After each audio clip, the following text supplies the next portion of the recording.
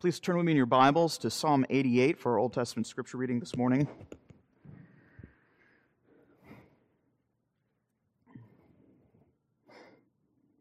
One of the things that we find throughout the Psalter is that there are various psalms for various occasions. We have psalms of adoration, psalms of thanksgiving, psalms that recall the mighty acts of the Lord in history, psalms of confession and repentance, and psalms that anticipate the coming of the Messiah.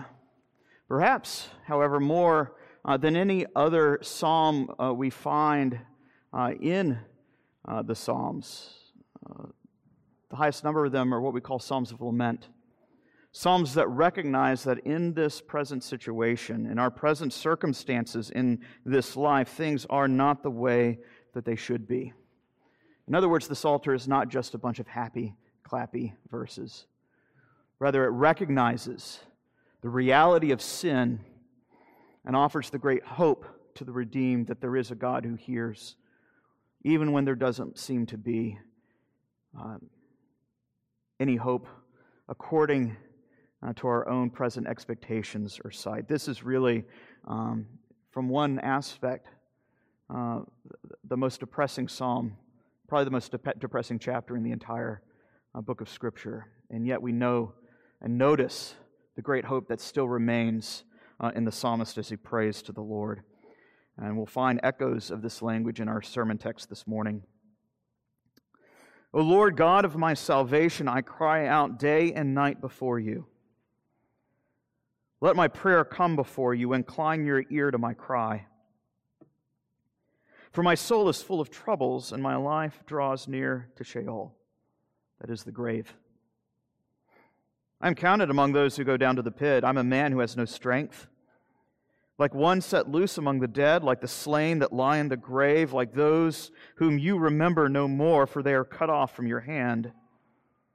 You have put me in the depths of the pit, in the regions dark and deep. Your wrath lies heavy upon me. You overwhelm me with all of your waves. You have caused my companions to shun me. You have made me a horror to them. I am shut in so that I cannot escape. My eye grows dim through sorrow. Every day I call upon you, O Lord. I spread out my hands to you. Do you work wonders for the dead? Do the departed rise up to praise you? Is your steadfast love declared in the grave, or your faithfulness in Abaddon? Are your wonders known in the darkness, or your righteousness in the land of forgetfulness? But I, O Lord, cry to you. In the morning my prayer comes before you. O Lord, why do you cast my soul away? Why do you hide your face from me? Afflicted and close to death from my youth up, I suffer your terrors. I am helpless. Your wrath is swept over me. Your dreadful assaults destroy me. They surround me like a flood all day long. They close in on me together. You have caused my beloved, my friend, to shun me. Darkness has become my only companion. Now turning with me, if you will, to 2 Corinthians chapter 4. Let's give our attention this morning to verses 7 to 12.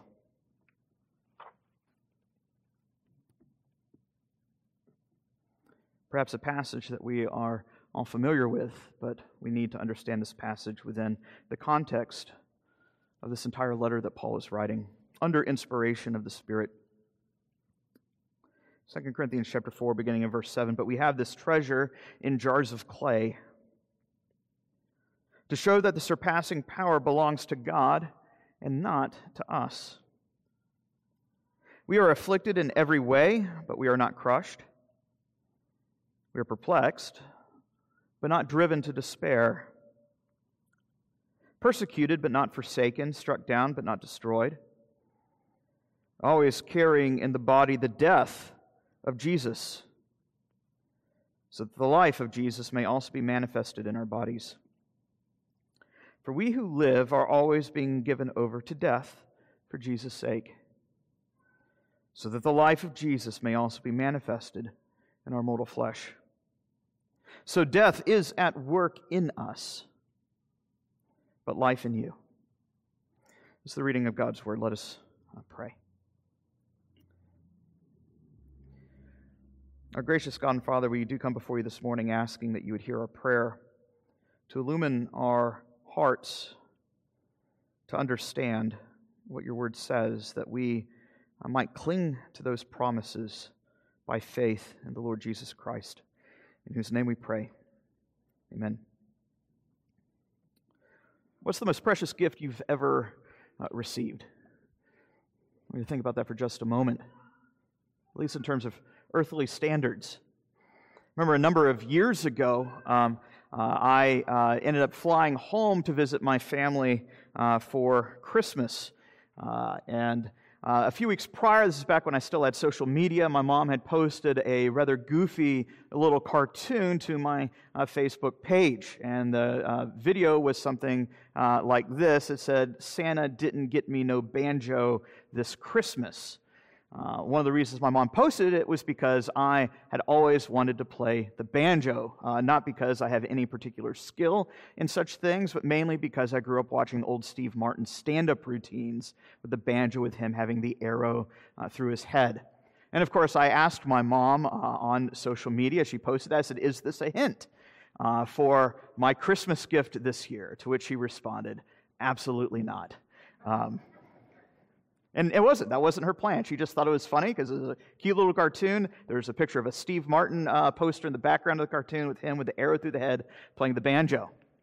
But what happened over the next few days was rather interesting. On my mom, one of her high school friends that she hadn't seen in several decades, that lady, her husband had been a professional banjo player, semi-professional at least, and he had passed away just a few months prior, and she had apparently seen this Facebook post or whatever and contacted my mom and said, "I have my husband's banjo and am willing to sell it to you." So anyways, I didn't know any of the story that was going on, and I went home and made it through the front door after flying in from Chicago, and I walked in, and there was a big cardboard box sitting by the front door in the living room. My parents said, "Open it up." And I opened up the box, and the box, of course, is all this garbage, all this newspaper and stuff. I'm thinking, what is this box? I really had no clue what it was. Because I trusted my mom that she would not lie to me, that I was absolutely not getting a banjo that year for Christmas. And I opened up, and sure enough, there was this beautiful banjo, several decades old, not even a model number on it. It was so old. One in which my parents took it into a music store to get just kind of worked on a bit, and the guitar owner said, "I'll give you any guitar in this room for this banjo." My parents said, "No way, apparently this is worth something." But what I think is interesting is I never kept the box, the cardboard box that came in. I barely remember what the cardboard box looked like, because that's not what was important. What was important was the gift inside the box. The point we see here is an analogy that Paul is bringing before us this morning, is that the gospel gives us a particular treasure. But just as the treasure that I was given by my parents was not the cardboard box, but the gift that came in the box, so Paul describes here that God gives a precious treasure in cardboard boxes, and that we should not confuse the gift box for the gift itself. More pointedly here, what Paul is saying is that we should not confuse the message for the messenger. That the gospel comes in disposable men, weak and frail, and God displays, therefore, His power in powerless pots. We'll see this in three considerations set before us. First, we'll consider the matter of clay pots, or jars of clay, as the ESV translates it quite nicely here in verse 7. Secondly, we'll consider the Christian's great paradox in verses 8 to 10. And finally, the question of Christ's power in verses 11 and 12. So clay pots, the Christian paradox, and Christ's power. One of the questions that Paul is presenting before us here in the 4th chapter is this: if the gospel is indeed so powerful, more powerful than what we saw under Moses, then why is Paul so powerless? If the new covenant ministry is in fact so glorious, why is there so much suffering? Why wouldn't we see more victorious Christian living, as it were? As you read about the Israelites of old in the Old Testament, as there was triumph after triumph after triumph, of battle after battle, and yet the Christian church does not engage in a political battle, a battle where they take up arms. Rather, it is a people who are continually being persecuted, made fun of, ridiculed, and even cast into jail and murdered, even by the state. Well, Paul here gives a particular analogy as he's trying to tease forward the nature of New Covenant ministry and its distinctiveness from that of the Old Covenant more and more. If you were to go to Home Depot and you go to the gardening section, you would find those terracotta jars. I think everybody knows what kind of jar I'm speaking of. They cost roughly 78 cents, usually less than $1. They're disposable, they're fragile, they break easy, right? But for those of us who go there to any other gardening section of any other, pick your place that you enjoy going to see really fruitful plants, you don't go to look at the pots. Rather, you go to look at what's in the pot. You go to look at the plants or the flowers that are found in these breakable containers. And that's what Paul is saying here in verse 7. He says, we have this treasure in terracotta pots. And Paul's point here is, I'm the pot. The emphasis here is not so much the cheapness of Paul as it is his own fragility. Here, the clay jar becomes a metaphor for human frailty, the reality that from dust we came, into dust we shall return. We see this language replete throughout the Old Testament. For instance, in Job chapter 10, when Job cries out to the Lord in the midst of his suffering, he says, "O Lord, remember that you have made me like a clay pot." Lamentations chapter 4, as the prophet mourns the destruction of Jerusalem, he says that the precious sons of Zion are regarded as earthen pots, easily breakable, like a throwaway Starbucks cup. It's like the cardboard box to a Big Mac. The most beautiful cheeseburgers on the face of this earth. A beautiful cardboard box, but how many people keep the Big Mac cardboard box after you've eaten the Big Mac? And I'm not counting, looking at the floor to my passenger seat, as we have a bunch of Big Mac boxes I need to dispose of.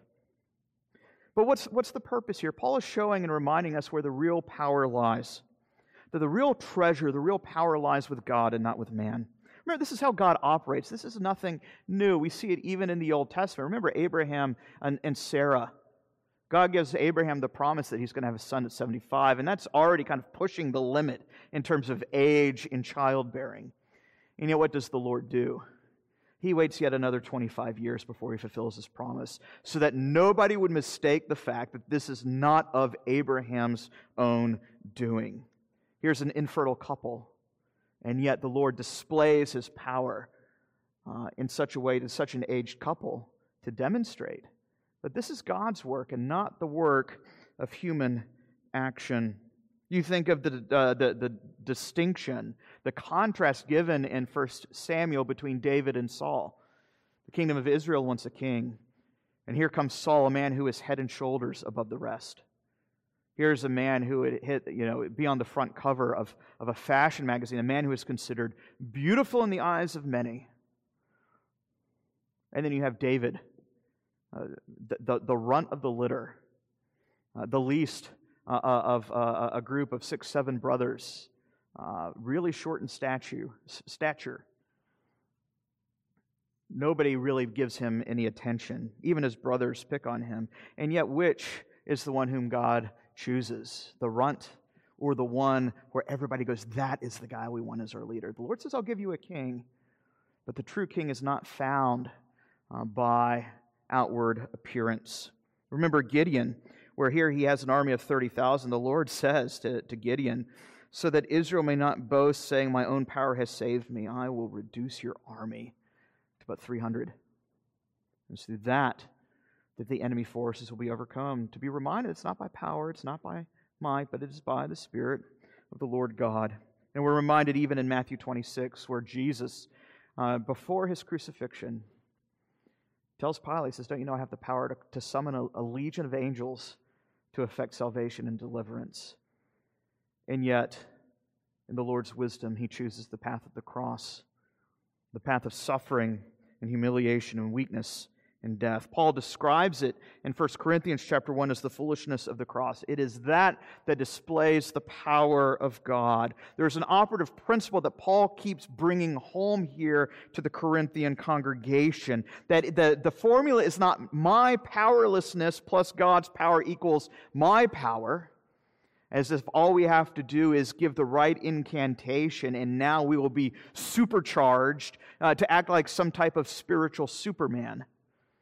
Rather, the formula that Paul sets forth is my powerlessness plus God's power equals still God's power. God's power is manifested in the midst of our own weakness and suffering. God shows His strength in the midst of our own stupidity and in the midst of our own humiliation. Time and time again, God's power is displayed most when His people are most discouraged. So take heart. God's power is displayed when they are at their weakest, to show that we are not saved by our own strength. Our ministry does not flourish on account of our own good looks, our own virtues, our own charisma, or our own gifting. I think for so many of us, either as individuals or thinking about the life of the congregation, our own personal ministries that we're involved in, we would perhaps think this: if only I had X, then I would have a more effective ministry. Perhaps if I had a bigger platform, better health, maybe a better income. If only we had no more pandemic restrictions, then surely we would finally be that flourishing church. But that's not how God operates. God makes His people most effective when they feel the least effective. So that way you don't confuse the gift for the package that comes in it. This is the Lord's work to remind us that we are not to rely on our own strength or ingenuity. All the gifts that we think we might have, they are gifts indeed, and they are gifts from the Lord, but that is not why the Lord loves us. And that is not how the Lord operates. Right, when you get a gift, you don't keep the wrapper, you toss it. The gift box, the wrapper is expendable. And this is Paul's point here. I am not the gift. I am not here to preach ourselves, even though we are commending ourselves to be imitated, Paul says in the opening verses of this chapter. Rather, our point is to preach Christ. Christ is the gift, this great gift of salvation. I am just the gift box. I am weak. I am expendable. I am a throwaway Starbucks cup. But again, this is God's own purpose design, so that you will not mistake God's doing for Paul's own personal charisma or charm or intellectual fortitude. You know, one of my favorite quotes, I think, in all of church history, actually have a hoodie that has this. And I had friends in seminary who would make fun of me, mildly poking fun at me, I should say, because it was the quote that I had on my desktop for my laptop in the seminary classroom. And it's a very short phrase, and it's this. It says, it comes from the 17th century: preach the gospel, die, be forgotten. It almost sounds cynical in such a way that I just love. But the whole point, I think, encapsulates Paul's purpose here. What you see even with John the Baptist: he must increase, but I must decrease. My point is not to build a ministry that revolves around me. I recognize that I am fully expendable. The minister is one who can be forgotten. I think it's what distinguishes, what Paul's getting as the distinction between a true gospel minister and the celebrity preachers. Even this past week, you see in the news that these reports that have come out of a celebrity Christian minister who died about a year ago, and now these reports have come out of some very nasty, hideous things that had been done in his decades of ministry.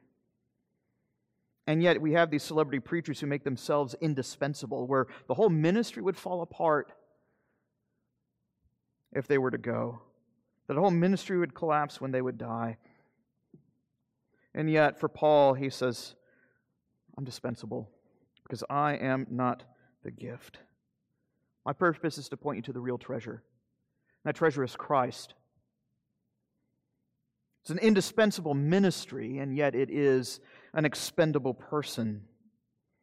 I think this reminds us that so long as we think that we are indispensable, we will never truly die to self.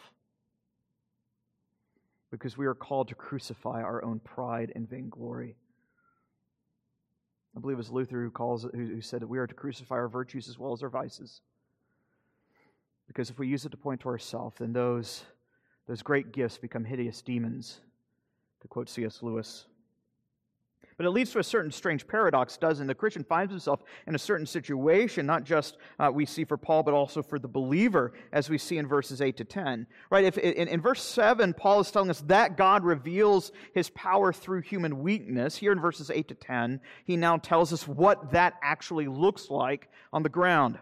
Here he presents four perplexing paradoxes, these contradictions that we are afflicted, perplexed, persecuted, struck down, and yet at the same time we are not crushed, we are not capsized, we are not forsaken, nor are we destroyed. Each of these contrasts bring out something particular that Paul is trying to say. The first is that we are afflicted, not crushed. Paul himself uses this language even in this letter to speak of his own ministry. If you look at chapter 5, verse 7, he describes his ministry in Macedonia. As he'll return later in this chapter, it's either chapter 5 or chapter 7, as he returns later in this letter about how, remember, he relocates to Macedonia and he's still waiting to hear Corinth's response to that tear-stained letter that he wrote. And Paul says this, he says, we're afflicted at every turn. There's a fighting without and there are fears within. Everywhere he turns, there is nothing but warfare. Pressure on every side. Not just one or two uncomfortable circumstances, but he's hemmed in. He is a man squeezed to the pulp, pressed in by affliction. And Paul's point is that he has been put under great and intense pressure that leads him to great sorrow. But although pressured, he has not been pulverized. He has been surrounded, as it were, but not snuffed out. And second phrase he gives, that he is perplexed but not driven to despair. He's like a man lost at sea. The boat has capsized. He's in over his head, but he hasn't quite yet drowned. It's the language we see in Psalm 88. It mirrors the language that we see in Jonah chapter 2, saying, I sank and I sank and I sank beneath those lapping waves. So close to death, so utterly helpless, so burdened beyond our strength, Paul writes in this first chapter, that we despaired of life itself. This isn't just the pressure of going into work and clocking in and sitting under pressure, and then at 5 o'clock you get to punch out and go home and forget about it all. This is hunting him down everywhere he goes. He is at his wit's end, even though he is not yet in the madhouse, so to speak. This is how one translator puts it. He's confused but not confounded. Another translator puts it like this: he's at loss, but he is not a loser. He's a man who is brought to the brink, but he has not fallen off the cliff. And for Paul, that really encapsulates the Christian ministry, the ministry under the new covenant, and even the life of the Christian as a whole. It feels certainly like a cross. We are nailed to circumstances that feel like they are downright killing you, where all you want to do is die, where death feels like a cleaner way out. And Paul's not writing as if he's just writing some type of academic textbook. In the ivory towers of academia, talk about how tough suffering is. As he sits on his yacht. No, what he is doing is he's writing as a man who's in the storm himself, as a man who has in fact capsized. He says here also that he's been persecuted but not forsaken. He's been hunted down like an animal, and yet he is not without hope. Notice that language of not being forsaken draws into view one of the most reiterated promises that we find in the Old Testament. One that Christ himself gives right before he ascends to heaven. I will never leave you, nor will I forsake you. What shall separate us from Christ's love? Paul writes to the church of Rome. Shall tribulation, shall distress, shall persecution, shall famine, shall nakedness, danger, sword, We might also add, pandemics. Shall church strife separate us from the love of Christ? No, Paul says. He says, in all these things we are actually super conquerors through Christ, through Him who loved us. We're struck down but not destroyed. One commentator describes it like this: He is one who has been pistol whipped, but he has not been gunned down. Paul says, what are all these circumstances then? Are they simply signs that we need a more positive perspective? We just need to slap a smile on our face and pretend like everything's okay. Is this proof that we need to revamp a ministry formula? No, rather we find that what Paul says is this is actually right where God wants us. This manifests Christ's own dying in our very bodies. It's part of that daily reminder to keep us from boasting in ourselves and not in the gospel. That our goal is to boast in the gospel and not ourselves. It's the Christian's daily paradox. He's called to die daily. To take up a cross is not simply to wear a gold ornament around your neck. I'm not criticizing those who wear gold necklaces or anything like that. But that's not when it's just taking up your cross, it's a real vivid metaphor for daily dying. And it's really, the main focus is dying to self. In some ways, it might be easier to suffer as a martyr at the hands of others. But to suffer and to put our own desires to death, I think, is an even more painful path to follow. To be continually brought to the brink of despair, to continually say, my heart wants X, and yet the gospel commands that I put those desires to death. Why does this happen? Paul says here, so that Christ's resurrection power might be manifested in us. To suffer the loss of all things that we might gain Christ as our chief end and our chief reward. To suffer all things that we might know Christ's friendship even in the midst of suffering. See, on the one hand, Paul sets forth this pattern for all believers that it is a pattern of suffering unto glory. In other words, the suffering comes first, then the glory. And that suffering for the believer is something that will beset us to a greater or lesser extent every day until we die or until the Lord returns. The glory is something that's reserved for the resurrection of the dead. And yet, on the other hand, Paul also says that the Christian life is one of simultaneous death and resurrection. So it's not just death then resurrection. It is a simultaneous death and resurrection. Christ reveals His resurrection power in the midst of our powerlessness. His life is manifested in our suffering and in our weakness. Perhaps we can put the question like this: which demonstrates greater power? To be exempt from all suffering, or to be preserved through the midst of it? How is God's power put on greater display? To say, you're baptized, you profess the name of Christ, great, everything's good, hunky-dory from here on out. What better way than to see that people just flock into the churches? If I was told that you can make $90K a year by asking Jesus into your heart, and you won't have to worry about any bills or any doctor's appointments or any cancer threats. But then the question would be, why are people coming to faith? Is it for the benefits, or is it for Christ Himself?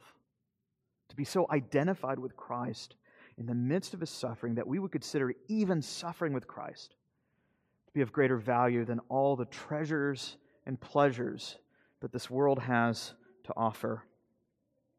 The strange paradox for the believer is that Christ brings us to the brink. He brings us to the end of ourselves so that we can look away from ourselves and so look to Christ. And it leads us to our final point here we see in verses 11 and 12 is that these things manifest Christ's power, even in the midst of our powerlessness. Notice that there's a repeated phrase here in verses 10 and 11 that shows a double purpose. Notice verse 10. Paul says, we're always carrying in the body the death of Jesus so that His life might be manifested in our bodies. And then in verse 11, he says the exact same thing, nearly word for word over again. Always being given over to death, so that his life might also be manifested in our bodies. Again, notice that it's a simultaneous death and resurrection in the Christian life. Philippians chapter 3, Paul says, I long to know the resurrection power of Christ, that I might participate in his sufferings, so that I might attain the resurrection from the dead. In Philippians chapter 3, Paul has this envelope of resurrection where he speaks about resurrection as two bookends, and yet they are bookends that we find in the middle of it is the reality of suffering with Christ, participating with Christ in his sufferings. Paul's point here and elsewhere is this: that Christ's resurrection power is made known not simply in our deliverance, which comes on the last day, but his resurrection power is made known in our greatest weaknesses.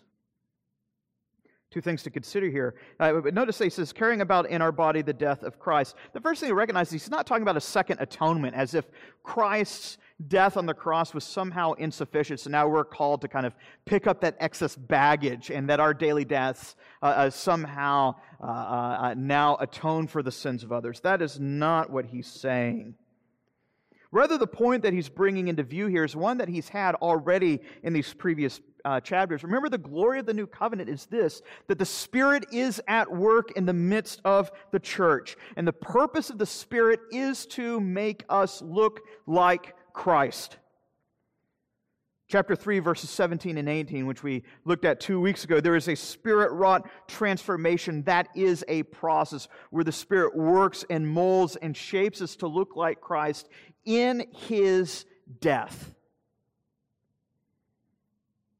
It's a process, being daily given over to death. That is the process of sanctification. Sanctification is not simply a 10-step process to have a more victorious Christian life. In one sense, sanctification is this process of greater and greater mortification of our own sinful deeds and desires.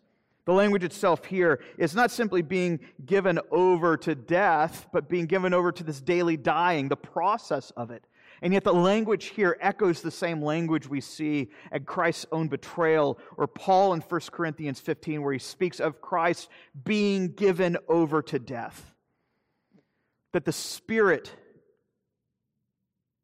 and his secret work under this ministry shapes us to look like Christ, even as he suffered, even as he was betrayed, even as he was falsely accused, even as he was crucified. We see it throughout the whole Old Testament. Why is it that all these Old Testament figures look so much like Christ? Think of Daniel in Daniel chapter 6. Here's a man who refuses to sin, who refuses to kowtow to the pressures of the world. He is called the Lord's anointed prophet, and yet the governors, the nations, the kings of the earth, of the greatest empire in the earth, take counsel together to falsely accuse Daniel, and he is thrown into the pit.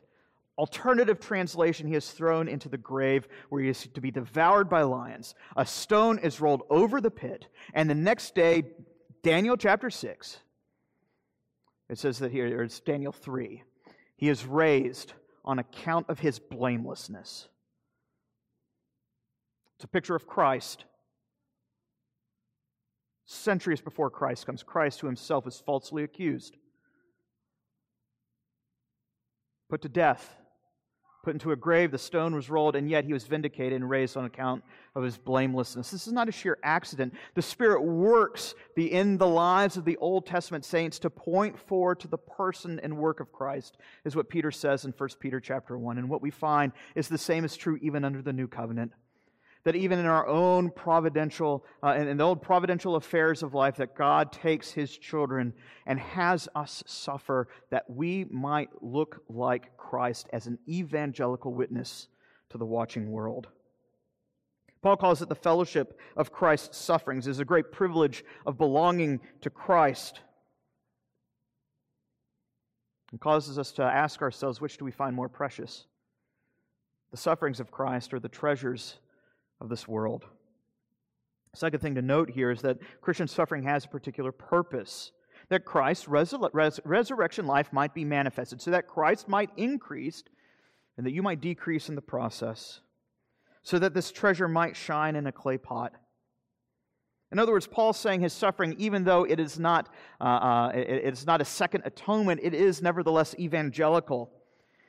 Paul here embodies the message of suffering, as it is not just a message of the cross. Here we find a messenger of the cross, one who his very life is shaped by the cross. Paul suffers, he stammers, he admits these things. His opponents shine and they sparkle, they speak so eloquently. But all of these false teachers do is they continue to point to themselves, to their own greatness. There was a TV evangelist a number of years ago who had written a book, and he made it on CNN, and CNN interview was 8 to 10 minutes long, something like that. He spent the entire time talking about himself. Not once did he mention the name of Christ. Paul here says that he suffers so that nobody would be enamored with him, but that people would be enamored with Christ. Paul's weakness manifests God's strength. And that's not something that false teachers can replicate, because they're so self-consumed. That's why when it comes to calling a minister or an elder or a deacon, the prime thing to work through and to look at is character. Because that is what matters. You look at the qualifications for an elder or for a deacon. Yeah, for an elder it says they got to be apt to teach. But then you see the litany of the qualifications. Everything else has to do with character. Not with whether or not you graduated from a seminary. Not whether or not you can parse Hebrew or Greek. But do you look like Christ? Because it is the elders of this church, it's the deacons of this church, who serve as models that the rest of the congregation is called to imitate. Men who point not to themselves, men who are not concerned with defending themselves, but men who are concerned with pointing others to Christ. Paul here speaks of the suffering that befalls every officer under the new covenant. Paul here is an extreme example, but he is an example nonetheless. Notice what he says is the intended result. He does not say here at the end of verse 12 that it is death in life so that life may be manifested, death in us so that we might have life in us. That's not what he says, is it? Rather, he says death is at work in us so that life might be manifested in you. In other words, to be called to the ministry, to be called as an officer in Christ's church, entails a greater amount of suffering. They don't really teach you that in seminary. If they did, I missed that day. It's probably at Popeyes. The idea is if you want to serve in the ministry, be prepared to suffer.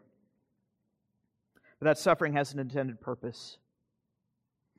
Not so that you can have a great and wonderful lifestyle that you kick back and sip on a mojito, but for the greater purpose of seeing Christ formed in each and every member of the congregation. That's the purpose. Not saying that you guys are exempt from suffering either. And Paul will get to that later. That this is something that we, as a people, are bound up to suffer with Christ. Christ calls his ministers to suffer so that the people will not confuse God's power, the gospel power, with my own rhetorical flair, my own personal charisma. Christ's power is demonstrated most by really unimpressive ministers. That's the point we see here. The power of the gospel is that power resides in God. Not my own ability to persuade. Try as I may to persuade you. But here we see the great glory of the gospel, is that God works effectively through the ineffective, so that he might be glorified, and not us. Let us pray. Our gracious God and Father, we do thank you for the ministry of your word. And we ask that Christ would be magnified to such an extent that we would all decrease. Show us where we have boastful hearts, that we might put that to death, and if we do not put it to death, that you would put it to death for us by the working of your Spirit. Humble us that you might be exalted, that Christ might be magnified in this church. We ask these things in Christ's name. Amen.